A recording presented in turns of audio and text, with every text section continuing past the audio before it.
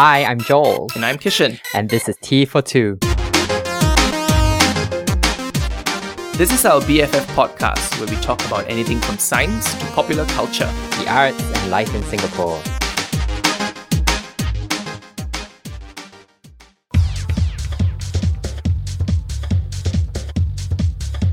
Hello everyone, it's me, Joel. I'm a playwright and performer. And hi everyone, this is me, Kishan. I'm a science educator. Welcome back to our best friend podcast, Welcome back. T42. Hey Kishan, guess what? What, Joel? What? It's our 5th episode! Oh my god, I can't believe it. Like, I don't know how we're doing this, but I don't know. It's great. I love it. It's like, I feel this is like 4 episodes more than what we thought we were going in for.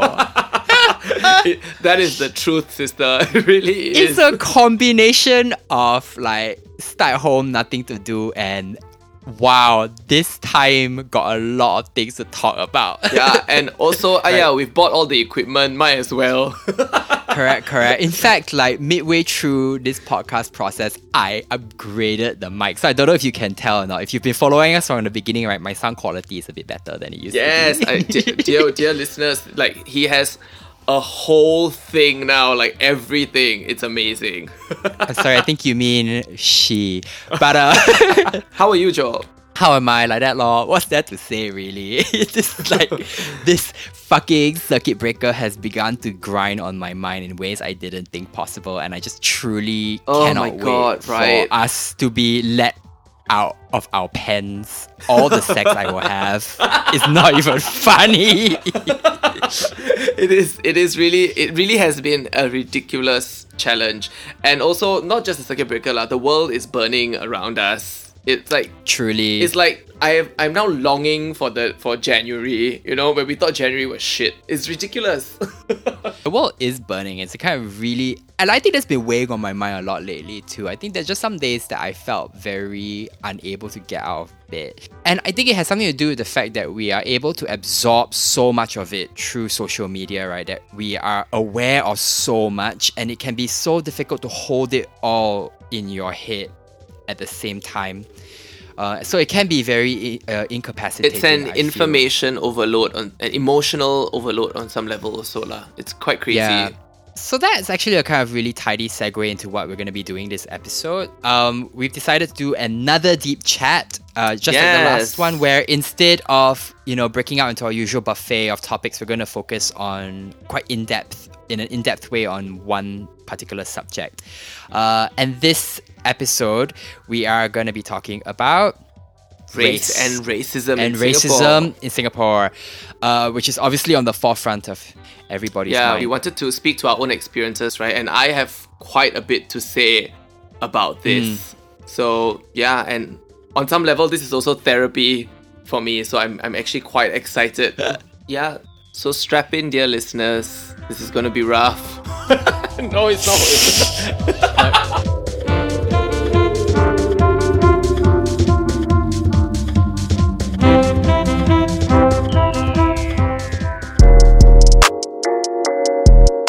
So I guess a good place to start, right, Kish, is this Instagram story you posted a few weeks ago where I think you shared a link to a Punjabi song and you were saying how much the song moved you, but then what really got me was this comment you made about how you really regretted how late in life you come to this being like your culture, and that you spend a lot of time growing up avoiding, your culture, your cultural heritage. I've heard this song many times, and every time I cry.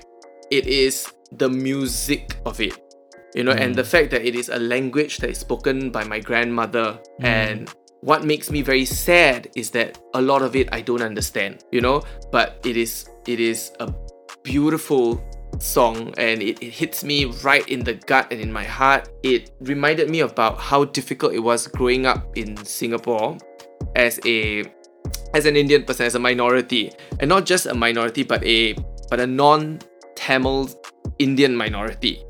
Because in our horrible reductive CMIO, that I is very much represented as a Tamil person, and for me that meant growing up that I was not represented at all. I didn't see myself anywhere. And so a lot of my experiences growing up told me that I was wrong. Not just wrong in like you are the wrong kind of Indian, but like conceptually wrong. Conceptually wrong, like even like what we would now classify as like nonsense primary school racism, right? Like, oh, you're so black, like you turn the lights off, Kishan disappears, or if it's dark, just ask Kishan to smile. All these sort of things, it is baby racism, and if someone were to say that to me right now, I would laugh so hard because it is stupid and you are an idiot. But baby racism is very affecting when you are a baby. And the problem is you don't know that it's affected you. And that's what happened to me in primary school lah. I was the victim of all sorts of all these nonsense statements. And my reaction to this was just to laugh together with people because that was what everyone was doing. So of course I thought that was the right thing to do lah. You would just laugh. And growing up thereafter, like leaving primary school and moving on to secondary school and later, racism got a bit more nuanced. I would get statements like, wow, you're very handsome for an Indian person, you're not as dark for an Indian person, like oh, you're very smart for this and that. And it was basically all of it in its sum told me that there was something wrong with what I was. So it was very difficult trying to grow up with this in my head. Even at home? Home to me was an interesting space because you would think as home as a place you would go to touch base with your culture, to get reacquainted with your culture, and but for me, I grew up in an English-speaking household. My parents spoke to each other in Hindi. My grandparents were from Punjab. They moved here to Singapore when they were young, and my parents are they're Singapore-born, both of them. So they can speak to each other in Hindi. My mom also speaks Punjabi. She speaks Punjabi to her sisters, to her brothers. But to us, to their children growing up, they spoke to us in English because they saw utility in English. I mean, to be very frank, they really didn't think Hindi and Punjabi was required to succeed, or worse, they thought it was an impediment to success in Singapore. So when we went to school, they actually made us study Malay. Yeah. Instead of sending us to Hindi school over the weekends, because they really didn't think it was useful. There was a lot of mixed messaging at home. When I see them with my extended relatives, with their own siblings speaking in Hindi or in Punjabi, and I have vivid memories growing up of going to my uncle's house when I was in primary school, and we would have late night parties. Okay, we would blast Bhangra out at like from 9 p.m. to 12 p.m. until the neighbors told us to stop. And we would see my aunties and uncles just dancing the night away. It was gloriously beautiful. Yeah, it is beautiful. They would just do this at home unprovoked. Like, we would just go and have dinner, and then someone would put a Dylan Mendy song into it, like somewhere, and then boom, people were on the dance floor, and suddenly there was lighting. It was amazing. It was just beautiful. So there's this very there was tension in how, like a disconnect, right? Between there was a full disconnect. Yeah. Right. So what that did to me growing up was that it basically told me that I shouldn't embrace my culture in its entirety.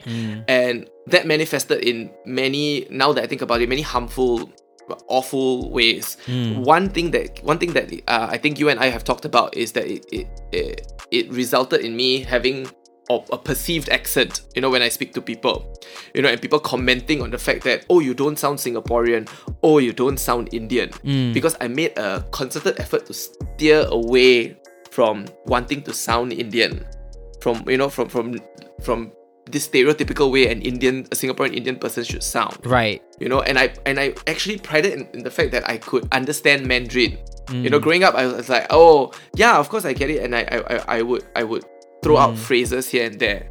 I was trying very hard to just push these labels away and say my race is not who I am. I wanted to be without race on some level. And sadly, sadly what that means, I guess, is aligning oneself as far as possible with, Chinese-ness, whatever that is, right? So for me, it was a lot of that, which of course meant that I discounted everything to do with my culture. I was not attached to it at all. I have a bit of a backstory. My dad growing up my dad is a musician. Okay, and what does he play? He plays the madringam and the tabla, and he sings. What he used to do every Sunday, okay, for the longest time I can remember, when we were in primary school, people would stream in and out of our houses. It was literally open house. My mother would be in the kitchen. My room, the room that I'm recording from right now, used to be his music room, and they would practice Bollywood songs, which they would then get hired for Malay weddings downstairs the block. So my father was this. Every Sunday they would have bookings for Malay weddings and they would sing Bollywood songs. Every Saturday was practice. Yeah, something like that. It was basically a whole weekend affair, and I got invited to shitloads of Malay weddings. It was amazing.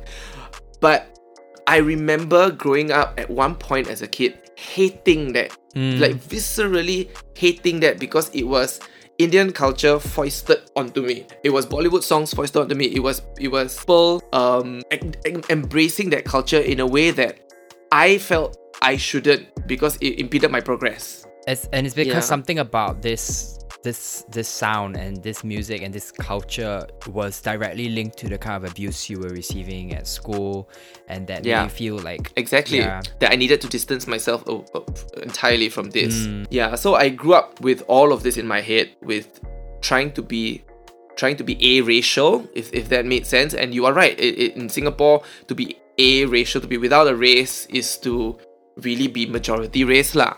You know? So like, what was the turning point for you, and how late in your life was that exactly? So this turning point came in my 20s, okay, in my mid-20s, when I started working, and I was put into a workplace with a lot of Chinese people. And that setting was, I didn't think it would be so toxic to my mental health, but it really, really was. People only spoke in Chinese, even around me. I went to meetings where conversations would happen in Chinese. I was actually there were meetings where I was forgotten. You know, I went to a meeting once, and then the person in the meeting actually said, how to talk about this? We are all Chinese people here. And I had to, at the back of the room, just raise my hand and say, hi, I am here. You were talking about baby racism, obviously, and the racism of the school environment, but do you think this was somehow more painful because it was an adult situation and a professional setting where you think, hey guys, we should be doing a lot better, you're grown. Exactly it. You should be doing a lot better. Right? Also, you have fucking eyes. You send me an email invite for this meeting. You know, I'm like, what the fuck is wrong with you? I mean, not to excuse obviously childish racism. That's just as egregious, right? But it's like, you think reasonably by a certain age, people would have clued up. So it was awful lah, and it ate at me in a way that I never thought would hit me so hard, and it forced me into a lot of introspection. What kind of introspection do you remember? I just remember being in a place where I was there were a lot of arrows slung at me in terms of microaggression, in terms of being finally shown to be a minority. I don't know if that makes expressing that right. Right, that this a-racial thing you think you've engaged in actually is... Yeah, it's an illusion lah. I just cannot be a-racial, you know? So I think that all crumbled in some ways, and I needed to face it head on. And I also started to think about, from this introspection, I started to think about language. That there was a deep sense of shame that I didn't even know my own mother tongue. You know, that I would enjoy, that I would hear Bollywood music. I would listen to Bollywood music and hear people speak in Hindi, but I have no idea for the most part what they are saying. So I actually went to find Hindi classes in Singapore.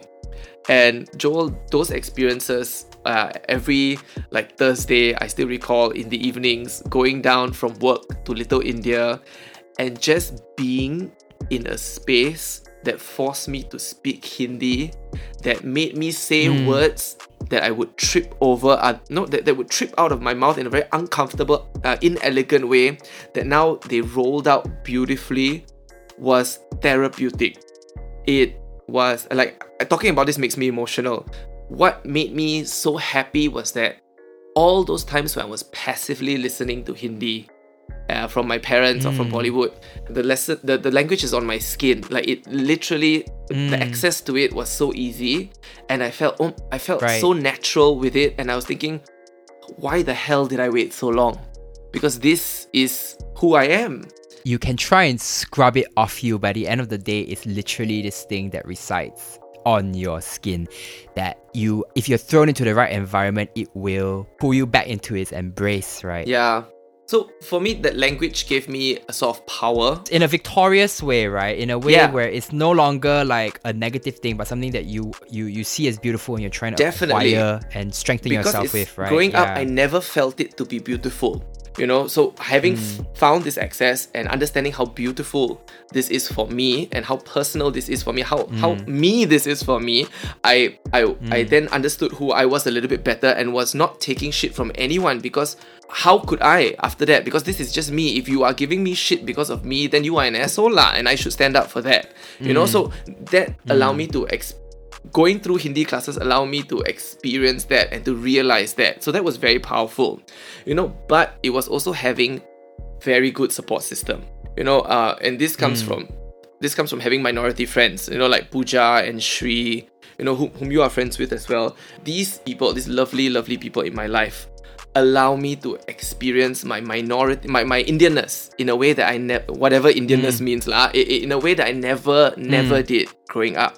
Like Pooja would send me Bollywood songs and like lovely things. We would go to Bollywood clubs together. The first time I stepped into a Bollywood club was in my 30s. Okay, I never thought I would, and it was such a transcendent experience. There are videos. Okay, it was such a transcendent experience. I've seen them. Yeah, it is glorious because it reminded me of those parties that my aunties and uncles would have in their 50s, dancing after a full dinner, you know, bellies full of chai in them, and just dancing.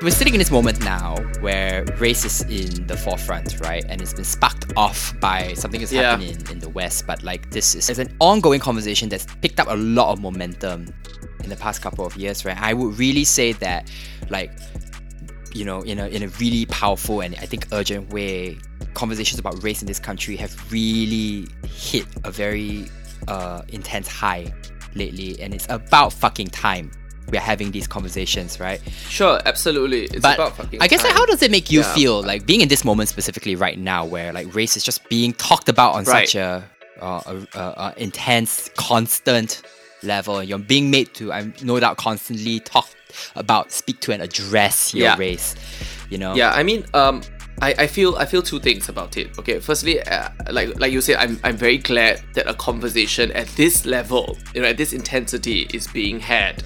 I think it is important. I think it's about fucking time, you know, that people talk about certain things and people see. Even in Singapore, if we don't practice certain things because we can't demonstrate, we can't throw raffles down into the river, you know, but to visibly see this so viscerally in like social media, I think it's important that we at least be an audience to it. But on the other hand, I've had this conversation about race my entire fucking life. You know, having to defend my position or to justify who I am or to correct people, you know, almost constantly. I mean, let me tell you, Joel, it hasn't abated in the least. Okay, like even at work, I have to do the work with people with respect to race and racism, and it can be so fucking tiring. So I'm happy on one side, but on the other side, I'm like, can you guys go and figure it out on your own and then come and talk to me? Because you need to meet us at the level that we are at already. You know? Yeah. Like, Chinese people in this country are so, by and large, reluctant to do that work because we live under this illusion that there is no problem. Right, that is the grand delusion at work in our country, that we really think that there's no problem, and it's reached a point where now people are just like bringing it up on such an intense level and showing people the receipts, right? And it's like, and still there are people out there who believe that Singaporeans are not by and large, racist people, or that racism exists in this country. Correct. And I'm just wondering, like, how many Yeah. examples, right, from our own lives do we need to show to people to prove that, it's like these are not Yeah. isolated incidents. This is a pattern, a recurring pattern of abuse and discrimination that is happening, and that is embedded Yeah. in many ways into our culture, some of our policies. Yes, I think that we have a problem as a country with talking about race. We don't know how to talk about it. We don't know how to sit in our discomfort. Joel, I think I've mentioned this to you many times, that when we go to the theatre, when we watch a play, every time that there is something uncomfortable, the audience does not know how to react to it, and what they do is laugh. They just laugh and they break the tension, and I'm sitting there in the audience going, what the fuck are you doing? So and I think that is a good example to use with racism. We don't know how to sit in this discomfort, and we need to learn to just accept it. Accept this discomfort, wallow in it for a bit. I myself am on a journey when it comes to like anti-racism and dealing with these questions, and like I think I've come quite a far way, and even then, right, like I will admit that it's sometimes on a subconscious level, I do feel the sting. What I've learned to do, as you say, is like, okay, it's this sting, like obviously does not compare to whatever racialized minorities in this country are going through. Like, I can afford to sit with a bit of a sting, right? I can afford to take that sting and not say anything about it, right? I can afford to take that sting and not turn it against other people. I can afford to sit in the discomfort and let it, as you say, wash over me, process it, and not turn it around and go, why are you guys being so chuchut? Yes, and it always puzzles me, like, why people don't want to take the time to listen to an experience that is fundamentally not yours. So why don't you just listen? This defensiveness makes me very confused. And for me to actually tell a person like, you need to listen to me because this is my experience, and I think it is worth listening to so that you understand why you are so uncomfortable with it.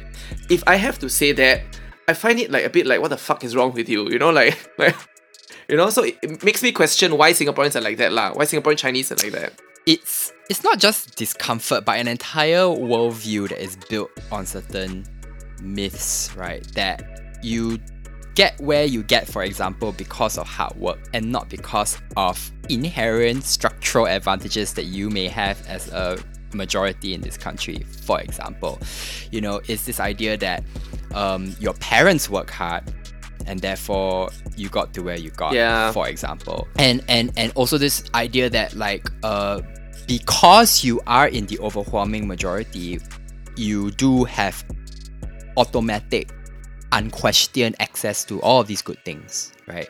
It's like an entire worldview that is built upon these myths and lies. And coupled with our culture's addiction to comfort, it's a very dangerous thing, right?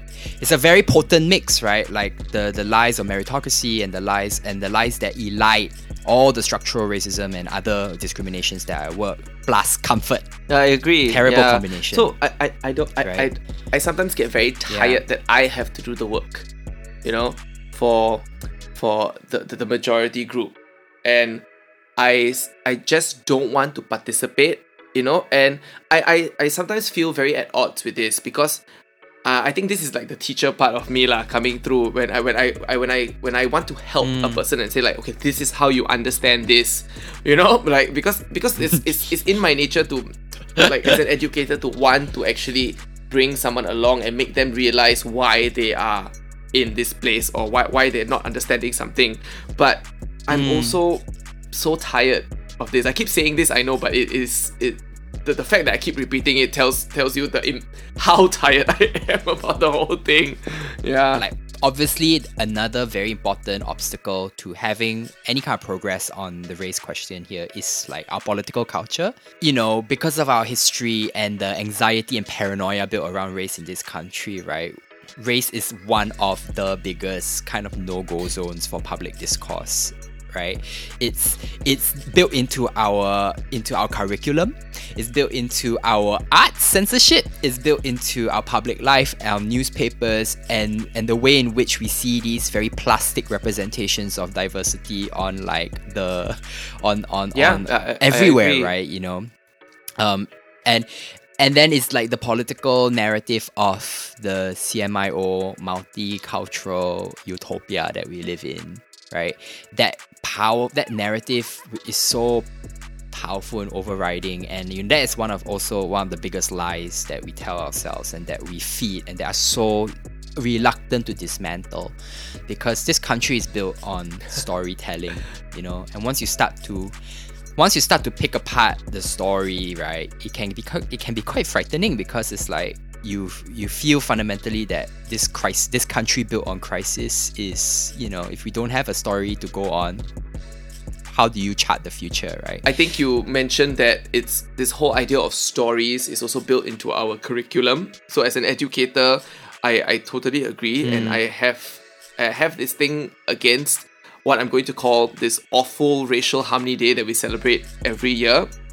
And I find it problematic that we just celebrate one day of racial harmony, and we use this incident that happened, the racial riots, the 1964 racial riots, right?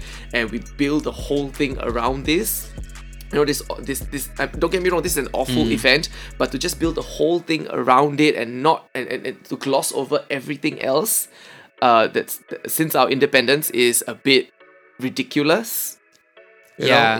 I guess like the centering of those riots in the imagination is basically saying, don't rock the boat, right? We have built a beautiful thing. We have built a prosperous, powerful machine, you know, an economic powerhouse on, you know, despite the fact that we live with all of this potential for division. Don't rock the fucking boat, right? You know, if you are unhappy, suppress it. You know what I mean? It's like, if you have something to say, don't say it. Or the conversation is, there is no reason for you to be unhappy, actually. Why are you unhappy? Yeah. Yeah, that why you're happy. So like, it's a combination of gaslighting, but then also under the table, right? Going, actually, we know like it's quite bad, but it's not becoming of you to bring it up so often or at all. You know, that's the vibe, right? I mean, it's going to sound very National Day Parade here, but I think there's a lot to be proud of in terms of in terms of where we are at, you know. But there are also a lot of problems, and I think we need to understand that there are a lot of problems and that racism is a real thing. I said at the beginning of this that I was trying very hard in my early days to tell people that my race is not who I am, to be as aracial as possible, you know. But now, like, having gone through all of that, I am trying, I wouldn't say it's 100%, but I'm trying to fully embrace it on every level. And the conversation has changed a little bit for me lah. It's not just my race is not who I am, but also my race is not just who I am. You know, it's there, and I'm very aware of it, and I want people to know it, you know, as much as possible, and to make them uncomfortable. Like what I do with my students, you know, sometimes where they don't appreciate racism, you know, they don't, because many of them are majority race, you know, and it's no fault of their own because of the lives that they lead. And what I do is that I actually impart this feeling of discomfort onto them by sharing my experiences, you know. So it's allowing them to see me as a minority and allowing them to understand what I go through on an everyday. There is a blindness that comes with living as a majority. I remember very specifically, and I related this story to you many times, right? Like, I wasn't aware for the longest time that Singaporean Chinese people had an accent, right? Until one day I was like on a school excursion with a good friend of mine, who's a good Indian friend of mine from school, and I was in JC at the time, so I was like 17, 18, right? And then we were telling jokes at the back of the bus, and then she suddenly breaks out in this like impersonation of like a Chinese girl, and I was so floored by that impersonation and the accent she was putting on, right? And like, that legit was the first time I ever heard that accent. The first time? Yeah, it's the first time I ever heard that accent. So before this, you had no idea that Chinese people had an accent? because Chinese people are very quick to do Malay accents and Indian accents in a joking way, right? But like the tables are very rarely turned, right?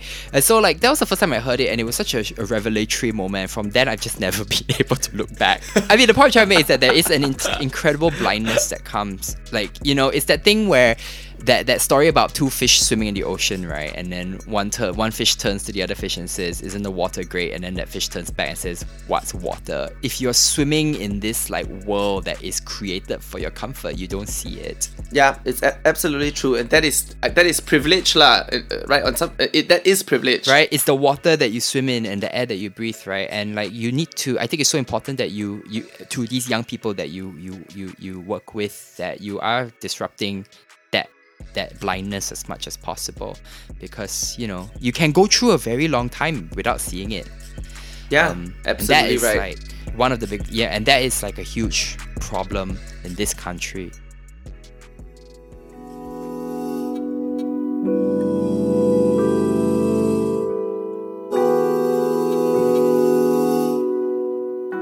So Joel, I don't know if I've ever told you, but the first friend who's ever called me by my name, and by that I mean pronounced it absolutely right.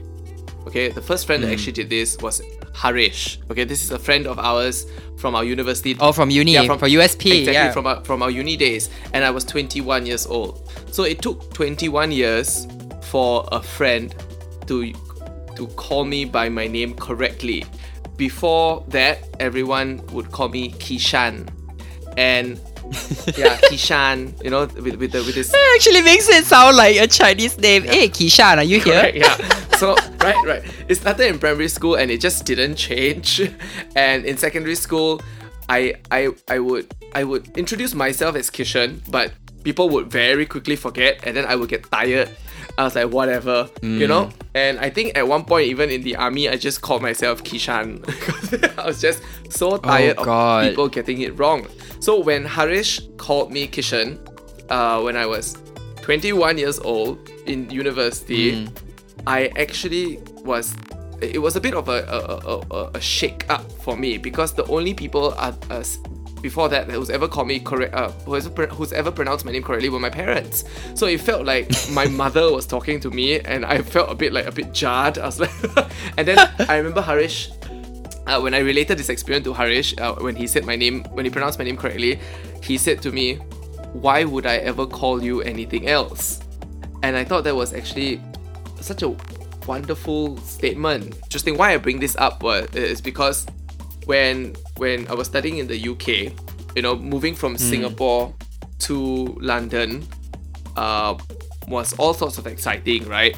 But what I was not prepared for was the shift in my minority status. Going to London, my minority status, I was still a minority, of course, but I was the majority minority. You know, and I would hear Hindi on the streets where I was living near Whitechapel, right?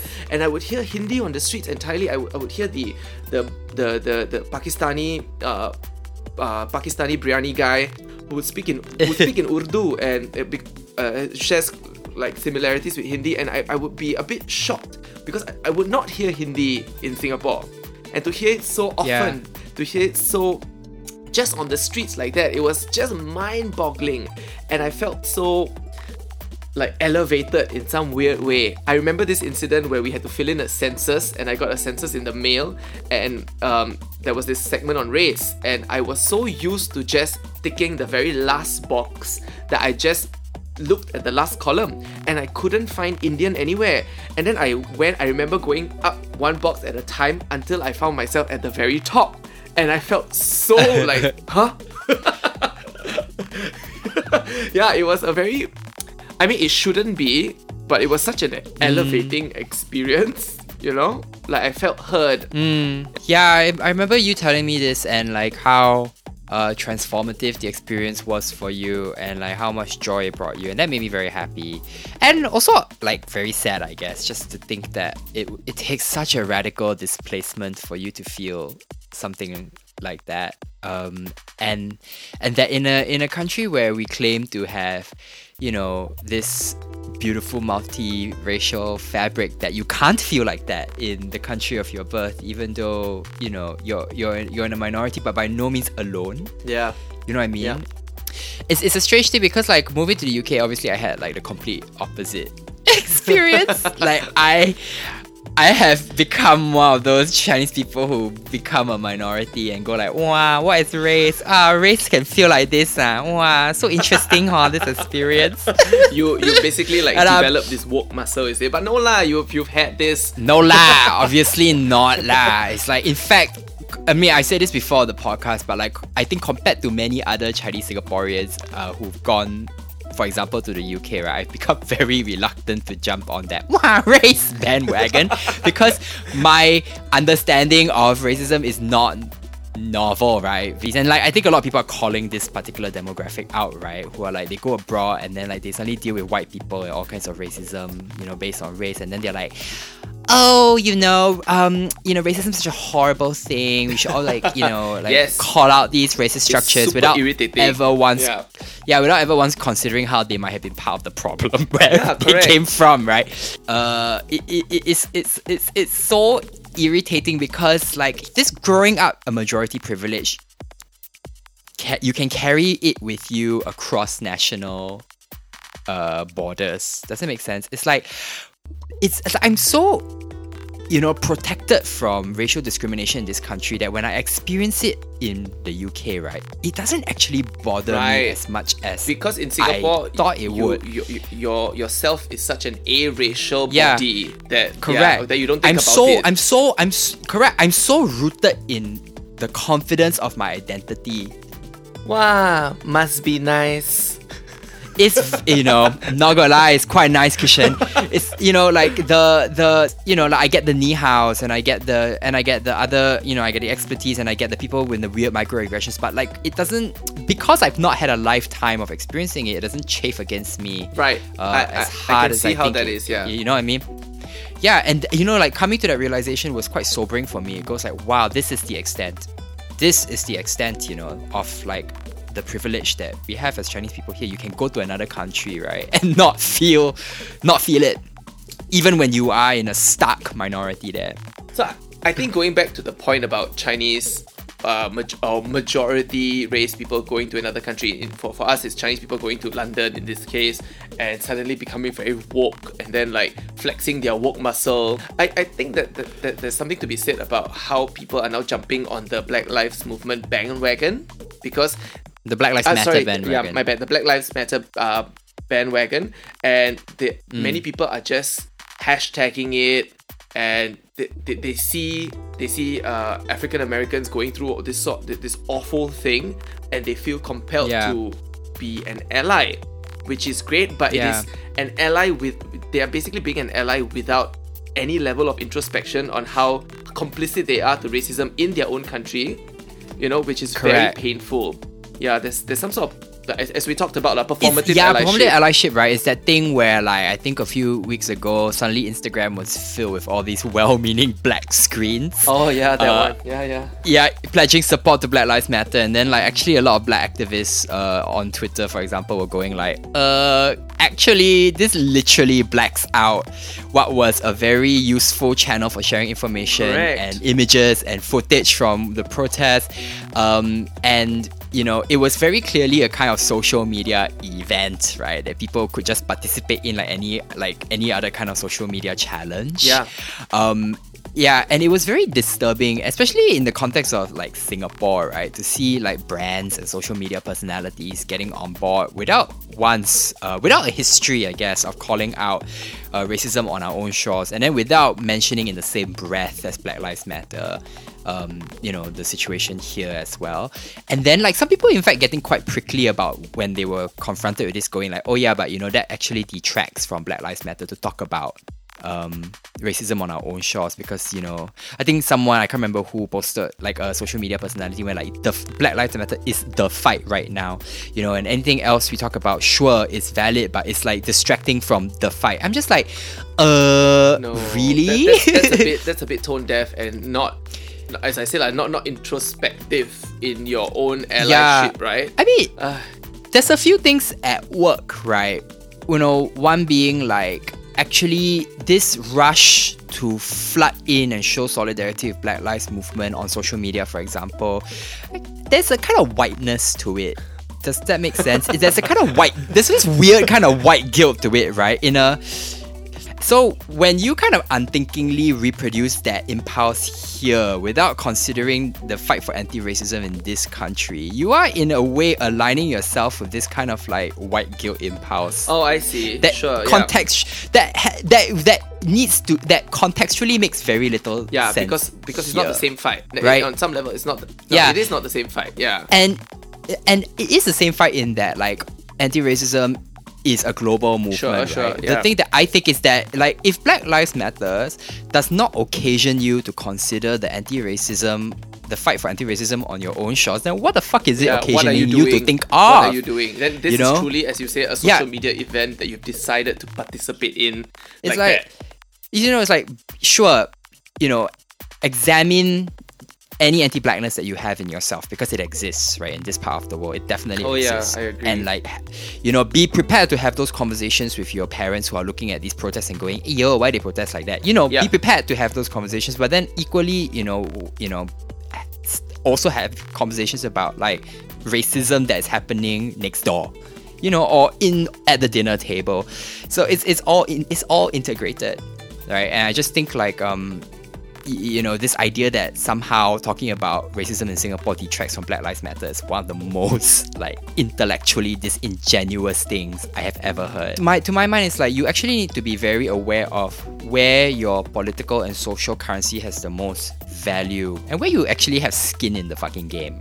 Right? Performative allyship is that thing where you're basically just going through the motions, right? Where if you are saying something or doing something, it comes from a place of feeling like pressure into doing it, or like you cannot arrow because like, oh, okay, I guess it's the right thing to do. Like, it's the Vogue thing to do right now, right? Yeah. Yeah, it's the Vogue thing to do right now, and like it's just like, oh, click share or that kind of thing. Correct. Right, but then obviously we know that true meaningful allyship comes with much higher stakes than that, right? So it's like when like brands, for example, in Singapore, displaying solidarity, Black Lives Movement in a very grandiose, way. Actually, the stakes for that are so much lower than calling out racism in Singapore, right? Because if you're a brand and you make a statement about racism in Singapore, you actually could stand to alienate a portion of your clientele, right? You could also get, and because of the way, the channels for expression are so far and few in between here, there's also a chance you might run into trouble legal risk with the yeah, law. Sure, yeah, there's legal implications as well, right? So it's like, yeah, it's well and good to say, oh, BLM, right? But then like, obviously the stakes are much higher to comment on, the local situation. I guess where the stakes are higher is where that's where you have skin in the game, right? I think it goes back to fundamentally, if you want to be an ally, you need to do the work to be an ally. It is not just simply putting up a hashtag, participating in a social media event, or being there for a one-off thing. That is not an ally. Yeah. We don't need people like that.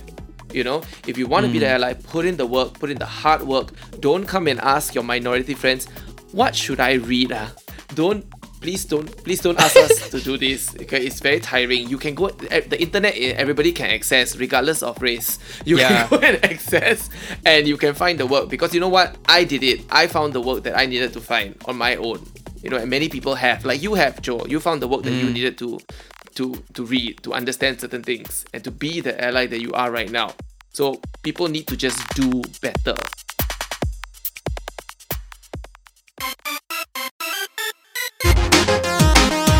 I've really enjoyed making this episode, Kishan. I just feel like I've learned a lot about you, my best friend, and I'm very happy and privileged to have listened to some of the sharing. Today. For me, as I said at the very start, this is a bit of therapy, and it truly has been. These are things that I don't think I've actually shared with anyone, so it's been quite lovely to not only talk about it with you, but also put it onto a podcast for all you guys to listen to. I hope we can all try in, especially Chinese Singaporeans, to disrupt that blindness that I was talking about earlier in the episode, to kind of like recognize it, name it, and then try and wash the scales from your eyes, so to speak. Yes, please. All right. So that's all from us this week. We'll see you next time. This has been Joel signing off. And this is Kishan. See you all. Bye bye. Stay safe, everyone.